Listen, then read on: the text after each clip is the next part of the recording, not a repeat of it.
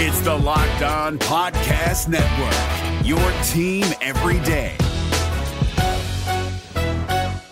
Jackson Gatlin here, host of the Monday edition Locked On NBA podcast. Every Monday, I cover the three biggest stories in the NBA with the local experts from Locked On. It's an awesome recap of the weekend of the NBA and a look at what's ahead. Mark your calendars on Monday to join me for Locked On NBA podcast, available on YouTube and wherever you get your podcasts.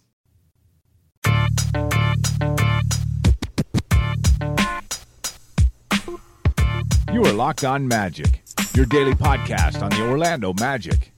Part of the Locked On Podcast Network, your team every day. And you are indeed Locked On Magic. Today is September 12th, 2018. My name is Philip Rosenreich. I'm the expert and site editor over at OrlandoMagicDaily.com. You can, of course, follow me on Twitter at PhilipRR_OMD. Today's episode is going to be a little bit different. We're going to continue our player outlook series, but I'm going to do it a little bit differently over the next couple days. And we'll probably circle back around to a few of these players as well over the course of the next few days as well. I was able to join Stephen Cameron of Close Up Magic on his podcast to discuss the Magic's last two draft classes. So we talked about Melvin Frazier, Wes Iwundu, Jonathan Isaac, and Mohamed Bamba. I'm going to do this as a two-part episode. So today will be part one. We'll talk about the second-round picks, Melvin Frazier and Wes Iwundu over the last 2 years, kind of what we expect from them, a little bit of the battle going on between them as we get set for this season. So definitely check out this podcast and come back tomorrow when we'll do the second half of this episode, talk about Jonathan Isaac and Mohamed Bamba. You definitely do not want to miss that. But before we get to the show, I want to remind everyone that you can check out Steven's show, Close Up Magic. It's on Nothing But Net Radio, airing Fridays at 2 a.m. Check it out there, or check out the podcast on their feed. Just search for Close Up Magic and follow him on Twitter at the Close Up Magic. Hey guys, it's Walker Mail, host of the Locked On Hornets podcast, and being around sports media and a fan of the Hornets for a lifetime has taught me that sometimes it's exploring the sliding doors moments and what-if scenarios in sports that can be the best part of the fan experience. What if the Seahawks let Marshawn run on the 1-yard line with the Super Bowl on the line? Or could a coin flip actually have landed Magic in Chicago, Michael in L.A., and made Charles Barkley the first black president?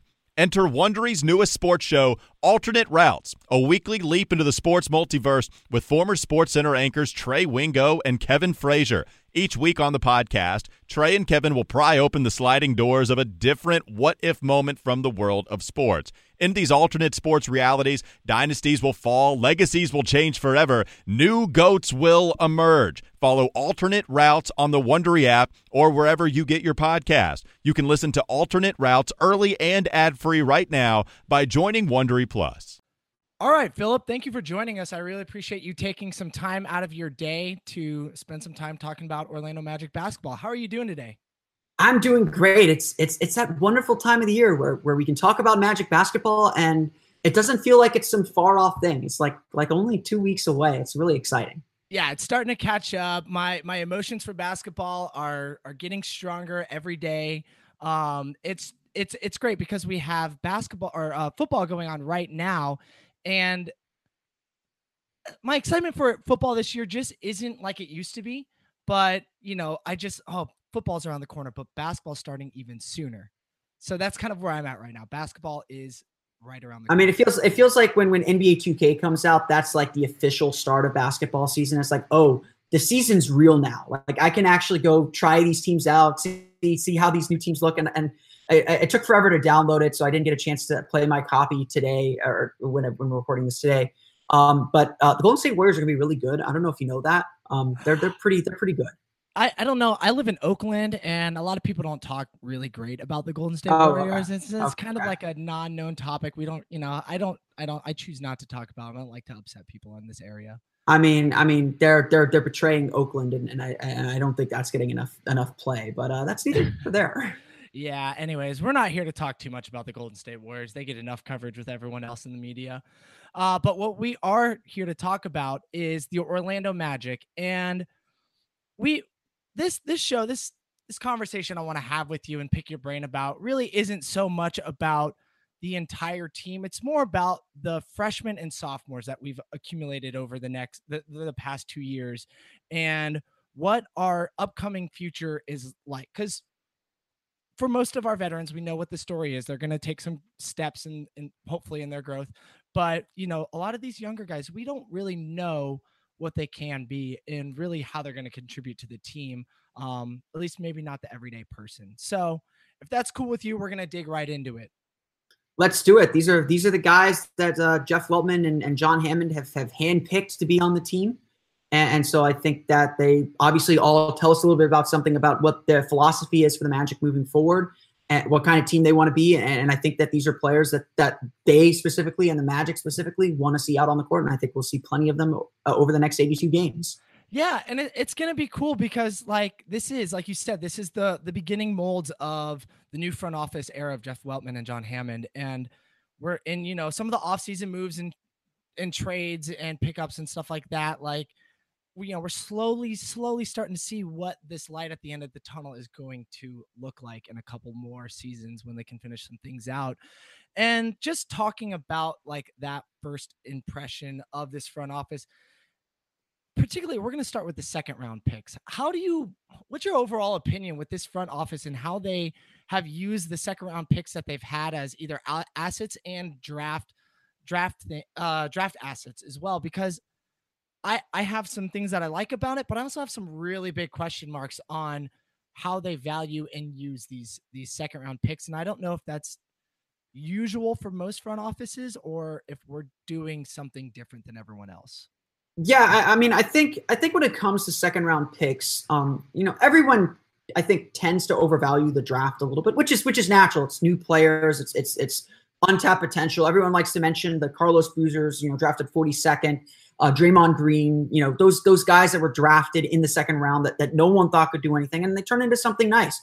But really, kind of at the end of the day, when I'm looking at a second round pick, I'm looking at a guy that's just trying to make the roster. If he makes a roster, if he contributes something positive over the course of the season and into the rest of it and scratches out a career and scratches out a role, that is a good second round pick. The reality is most second round picks, maybe 8 out of 10, 7 out of 10 if we're being really generous, 7 out of 10 second round picks are going to be out of the league within a year, maybe 2 years. So they're not destined to be in the NBA. There's a reason they're going in the second round. And if you can find that one diamond in the rough, great. But really, you're just looking for someone that can come in and play a role. And so, when I look at the draft, there are really 2 areas of the draft where I think you draft best player available no matter what. Certainly at the top of the draft, when you're drafting the very, very best players in the draft, you shouldn't be worrying so much about position. Just get the most talented player you can have because that's the player you're essentially going to be building around. And it's very rare that, you're not going to just take the best player there and just figure things out later. Because if you're drafting that high, you need everything. You need a lot of things. You're not going to be set at a lot of positions. And especially with the way basketball has become positionless, unless you're drafting a point guard or a center, you're not going to be duplicating a lot of skills. The other part of the draft that I think that you should always take the best player available is the second round of the draft because, it's rare that you're going to find a guy that fits exactly what you want in the second round. And so it's best to take the guy that you believe in the most, that you think has the best chance to A, make the roster, and B, scratch out a role on your team, no matter what it is. If there's a guy that maybe has a big hole in his game but has one really good NBA skill, that's the guy you take. The guy that, you can see has a lot of talent and you evaluate him really well, but just kind of struggle with the college game because the college game is very, very different than the pro game. You take that guy. So whatever your evaluation method is, I think in the second round, because you're just looking for a guy that can just make the roster and contribute something, taking the best player available is always the best path. And there is plenty of criticism to have of Jeff Weltman and his drafting strategy with this late first round pick from last season, as well as a second round pick so far. There's plenty of criticism, but overall, with his second round picks, I honestly think he's taken the best player available to him with the picks. Now, the maneuvering around the draft, certainly plenty of debate and certainly plenty of question marks to raise. But generally, I think they took some pretty good players with these picks if they can develop them right and put them in good situations. Yeah, I've been impressed. I actually really liked the Wes Iwundu pick last year. I did too. He had a great opportunity last season with, unfortunately, the injuries that we had, but allowed him a great opportunity. And we'll get into Wes a little bit more detailed in a little bit. And I really like him. But some of the things that I get confused on, and just maybe not confused, but just don't really know how I feel about it, is how they've added 2 second-round picks in that trade for Timothy Mozgov and Jaren Grant, and how they, like you said, with the late second round or the late first round pick last season, how they just dealt it away. And it sometimes it just feels like they're not valuing them as much as they should. And again, maybe that's me as a fan, and others just getting overhyped on the what ifs of the second round picks. This year not drafting a point guard in the second round, when the potential of trading up for all that kind of stuff.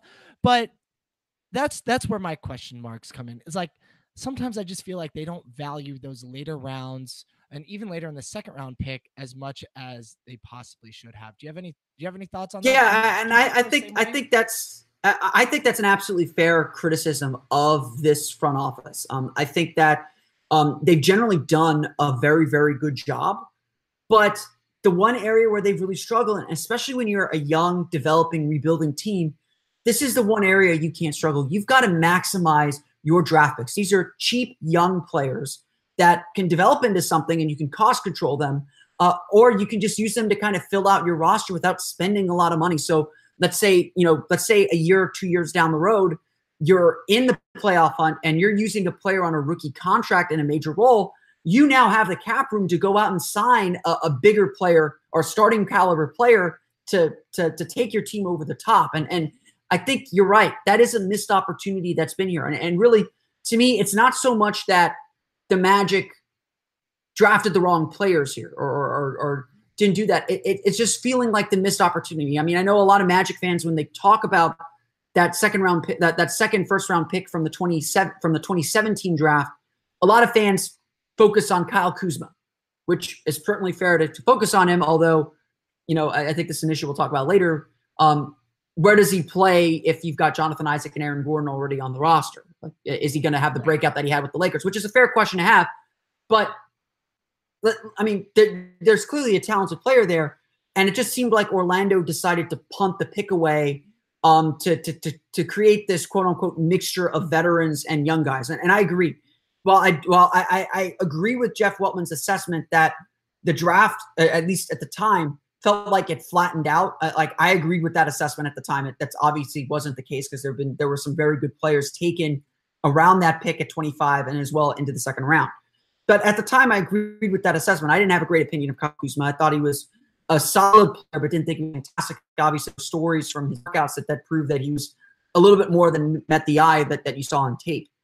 But at the same time, that was not an asset. That was not a pick that the Magic could afford to punt, because they needed young players. They needed young guys to fill out the roster if that was the case. They weren't a team that was going for the playoffs. And I give Weltman a little bit of a pass because he didn't really know what he had on the roster. I take him at his word that the point of last season was to evaluate what they had and kind of spin every contract forward, and committing more long-term money. And while it is not a lot of money, it is long-term money, a 4-year deal.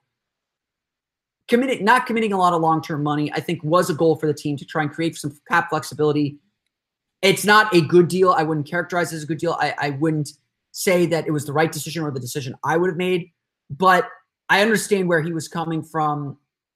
I think it was a missed opportunity, but not one to hang the guy for. The mistakes we're talking about here, especially with second-round picks and mismanaging some assets there, they're mistakes, but they're not killer mistakes. And I think we should all know from the Rob Hennigan era, it's the killer mistakes that do your franchise and not those little ones here and there. My personal little thoughts on it are, I think they've done a decent job with, part of the drafting with them, but I think we'll see as the G League actually becomes more of a valuable asset, and as it kind of turns into this minor call-up system with the NBA, that's where I feel like in a couple more seasons, we're really going to see teams in general take more responsibility with their second round picks, so they can use them more of a, depending on how the development of this G League team, we'll see. There's still a lot of question marks on how it's all going to integrate together, but that's where I feel like part of the missed opportunity. And I feel like we should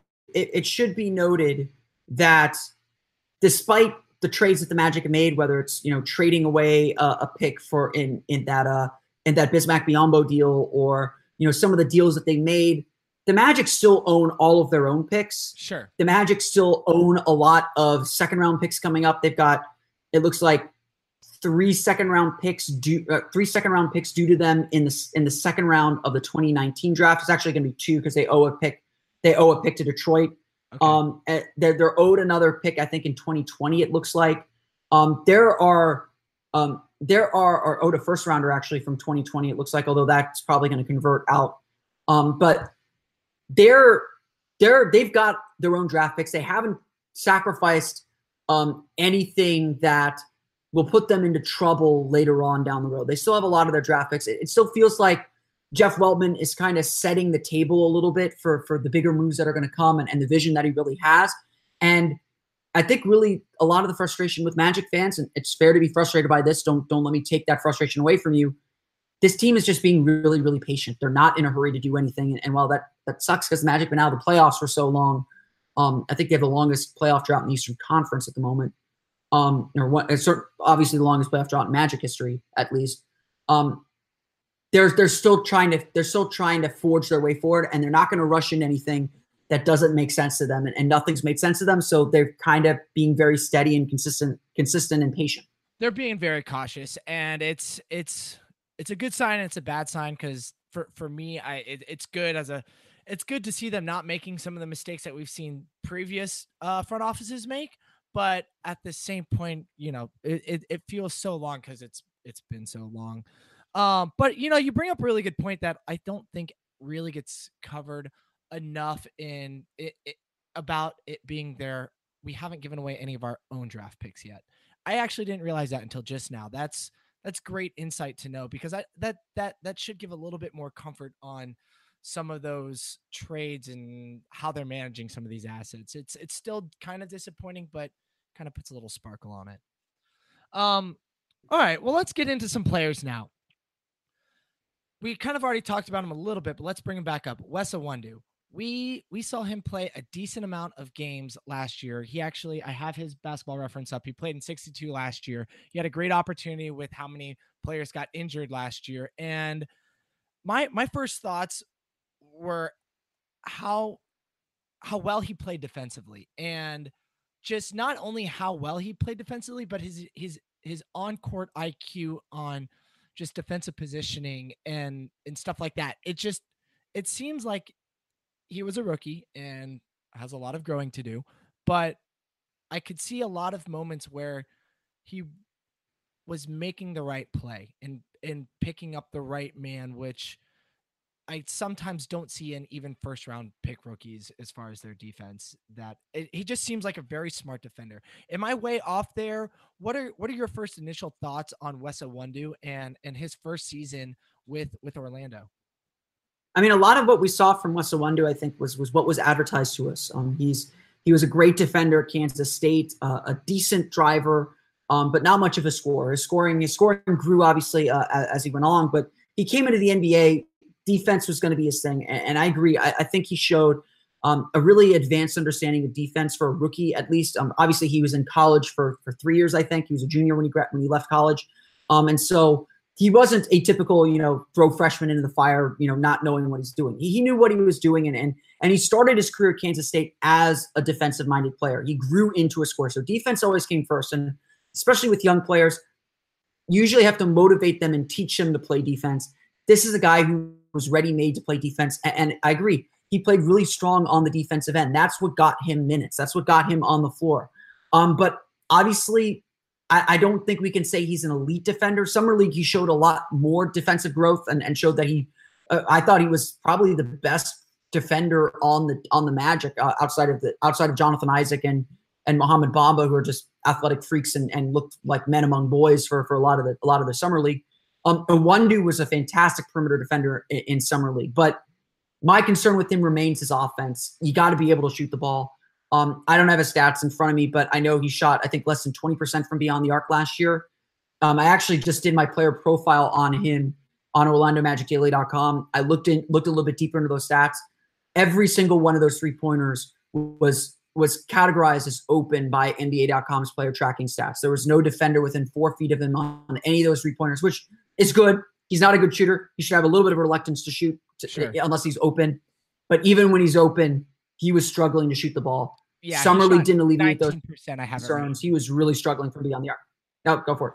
No, I was just saying I have the file up here. He shot 19% from behind the arc last year, and yeah, he was very hesitant. He threw down a couple of dunks last year. He averaged 3 points, and that kind of brings up my next question about him is, where do you think he fits with this roster coming in next season?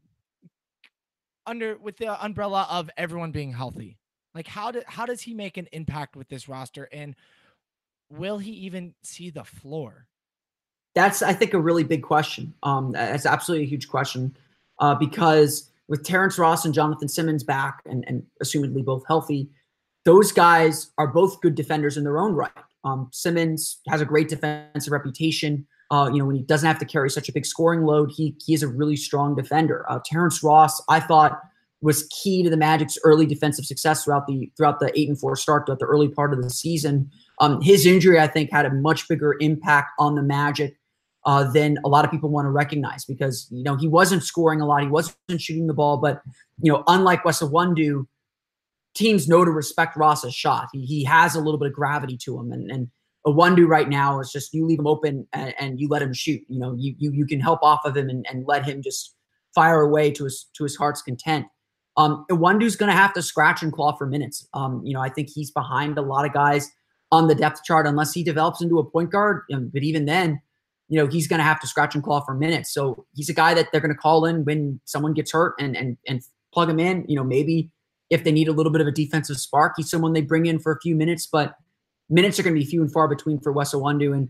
And while he got a lot of playing time last year, showed some good things, he's got to prove himself all over again. He's got a guaranteed contract this year, so I think he's safe to make the roster, but he's going to have to scratch and claw. He's going to have to in his career to stay with the Magic beyond the season when his contract's non-guaranteed next year. Yeah,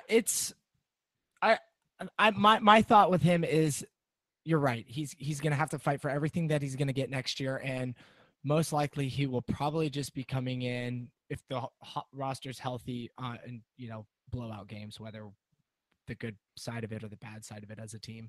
I like him. I hope he gets a chance. He's just the bottom of the barrel with the Wings right now. I like the thing about Wes is he's clearly too good for the G League. Right. Like he dominated the G League. He averaged 15 points per game in his 8 G League appearances. He's clearly above that level. The question now is, can he bring his defense up to a near elite level where he's a lockdown defender? That will get him playing time. And can he get his 3-point field goal percentage up to 30%? If he can get that to 30%, if he's at least a consistent enough 3-point shooter that teams can't completely ignore him, then he becomes valuable. Then he becomes intriguing. And that's really, I think, the big goal for him this year is to bring that defense with him and get that 3-point field goal percentage to at least a respectable number. Yeah, I hope he just spent this entire summer just with a shooting coach, just working on his 3-point shot. That's all But unfortunately, Summer League, he did not look good on his shot still. I think he had the ball in his hands a little bit too much. He was driving in a little too wildly, trying to do a little too much. That's frankly a pattern of the Magic not having any perimeter playmakers on that Summer League roster. Someone had to do it, and Iwundu was kind of the designated guy. And that depressed his field goal percentage a ton. But his 3-point shooting still wasn't good. His shot still wasn't good. And that was a very concerning part to come out of Summer League. Right. Well, hopefully he'll get a shot. Hopefully he can can prove that he's worth being on the court this upcoming season, because it would be nice to see if he's got something, in a season, if the season goes in the wrong direction, and maybe they do give him more playing time if we start heading in the wrong way. The NBA playoffs are right around the corner, and Locked On NBA is here daily to keep you caught up with all the late season drama.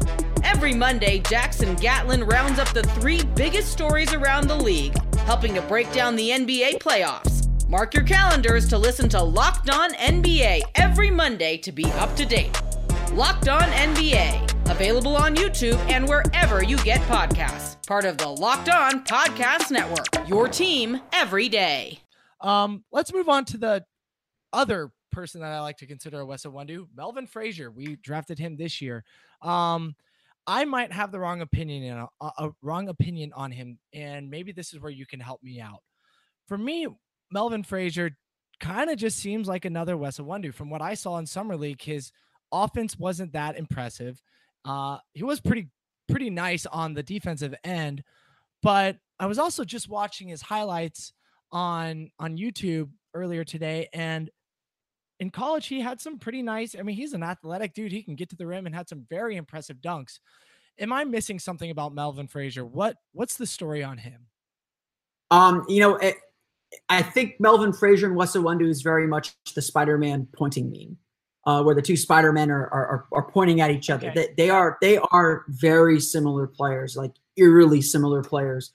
Both entered college as kind of athletic, as athletes who could defend really well. As they became upperclassmen, they slowly grew their offense and became more consistent offensively. And Frazier actually shot the ball really well his final year at Tulane. Giving some thought that, okay, maybe this guy could develop a shot. It's obviously still a major work in progress. The big difference with Frazier and Iwundu is that favorite pet word that I can't believe it took us this long to get to, length. Right. Melvin Frazier at the NBA Draft Combine measured with the, I think, second longest wingspan among guards. Only Keita Bates-Diop, who was a first-round pick, I believe, measured with a longer wingspan than Melvin Frazier. This is a guy who it just naturally just has these hulking arms, and his hands actually measured as one of the biggest at the Draft Combine this year as well. He's just got these physical tools that make him such an intriguing defender. We saw at Summer League that, yes, he can be a really good defender. He has that potential. He has that want to be a good defender. That's how he views himself. That's what he likes to do. And again, that's really hard to teach young guys. It's hard to motivate and teach young guys that defense matters more than offense for a lot of them. But the question for Frazier is the same as Iwundu. Can he hit shots consistently? He didn't at Summer League. It was another concerning part at Summer League, but the Magic certainly can afford to give him time to marinate a little bit. Wouldn't surprise me if he spends a lot of time in Lakeland this year, especially with Iwundu on the roster. But Frazier's kind of in the same boat where he's got a lot of defensive tools, a lot of defensive potential, but he's going to go as far as his offense will take him. And really that Iwundu-Frazier battle, I think, for whatever minutes they're battling over, because I don't see a lot for either of them, it's going to be about who's shooting better that night, honestly. Right. I kind of just feel my opinion is, again, I actually get a lot of my information from you most days, and from what I hear from you and what I've seen online and what I just watched in Summer League, to me, it seems like he's probably going to spend most of his time in the G League, back and forth playing. That's where they're going to send him so he can get confidence on the court, and it'll just kind of be and to play. Like honestly, let's not. I think there's still this perception that going to the G League is somehow bad or punishment of some sort. This is an opportunity for a young player to play when, like we're saying, there aren't a lot of minutes available for him on the main roster. So give him time to play in Lakeland. Give him time to make those rookie mistakes. Give him time to get at game speed, to test out a shot, to get more shots, honestly. Right. No, and that's what I was trying to get at is like, and it did come off kind of in a negative way. And I didn't mean it for that, because I'm actually super stoked on the Lakeland Magic. But I love the roster so far too, by the way. He's going to get most of his actual court time. And I kind of feel like the Magic will go with, if there are having to choose one of them, unless it's just clear cut that he's better, that Wes will probably get the garbage playing time just because he's got more experience on the court. But I could be wrong. Who knows? I'm not the expert by any means. But he's intriguing to me. I was kind of blown away with, I didn't know how athletic he was. I was very impressed with some of his dunks. He posterized a lot of people in college. And his tape from college is really interesting. He's a great line driver. Like you put him in a straight line, give him a clear path to the basket. Yeah, he's going to dunk all over you. I mean, you're not going to expect him to put the ball on the floor a ton this year. He's not that kind of scorer. But where he struggled was when he had to turn and put some dribble moves on you. But clear path to the basket, straight line to the hoop. He's got the speed to get by you. He's got the hops to get over you. He's really intriguing as an athlete and just a physical specimen, honestly, because of that length. And he's a lefty. I kind of like watching lefties. I'm always a big fan of lefties because I'm a lefty. And as Jeff Turner likes to say, every lefty is crafty. There you go. So maybe we'll see a crafty player when he does when we do get to actually watch him. It'll be great. I know we drafted another guy in the second round, Justin Jackson. I'm not even going to ask you about him too much just because I don't think anyone knows. I don't even know if the Magic know what are going on with Justin Jackson. So before we move on to the first rounders of the last couple of years, do you have any last thoughts on Wes Iwundu and Melvin Frazier and really just kind of like maybe what their floors and ceilings can be on?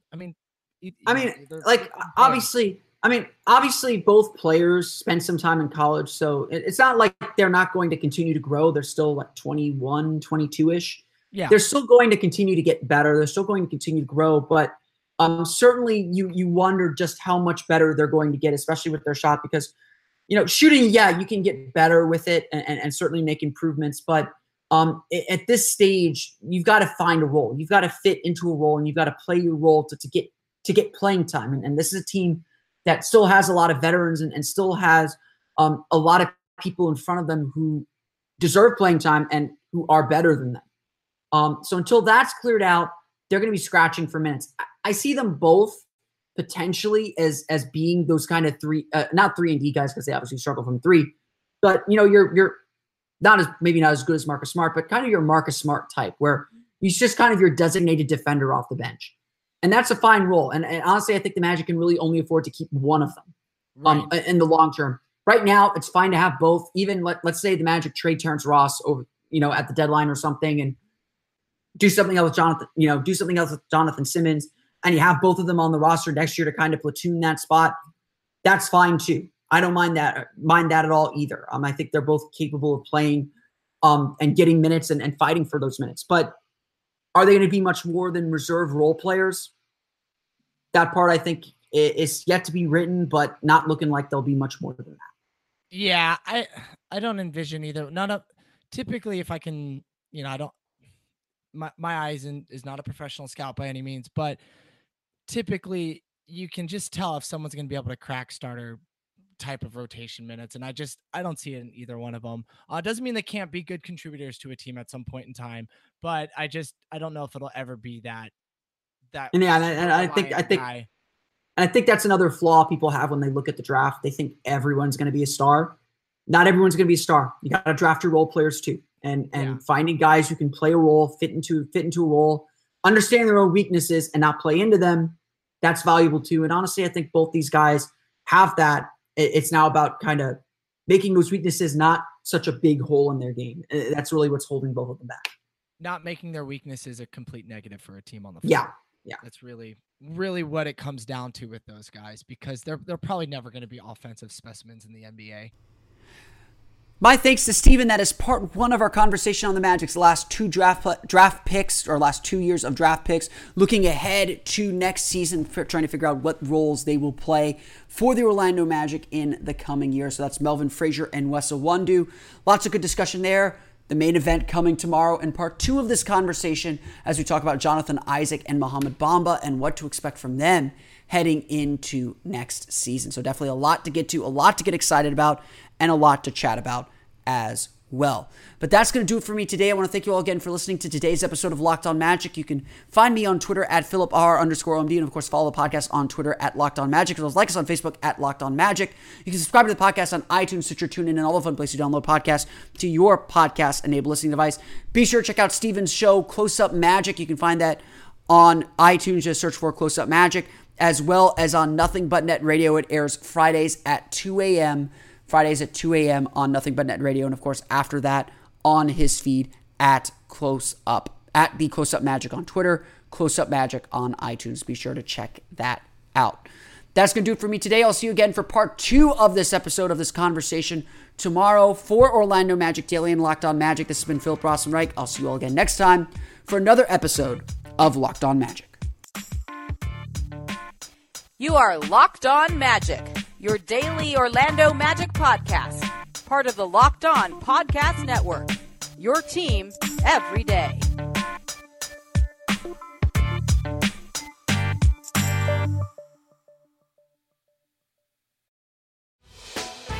Hey, Prime members, you can listen to this Locked On podcast ad-free on Amazon Music. Download the Amazon Music app today.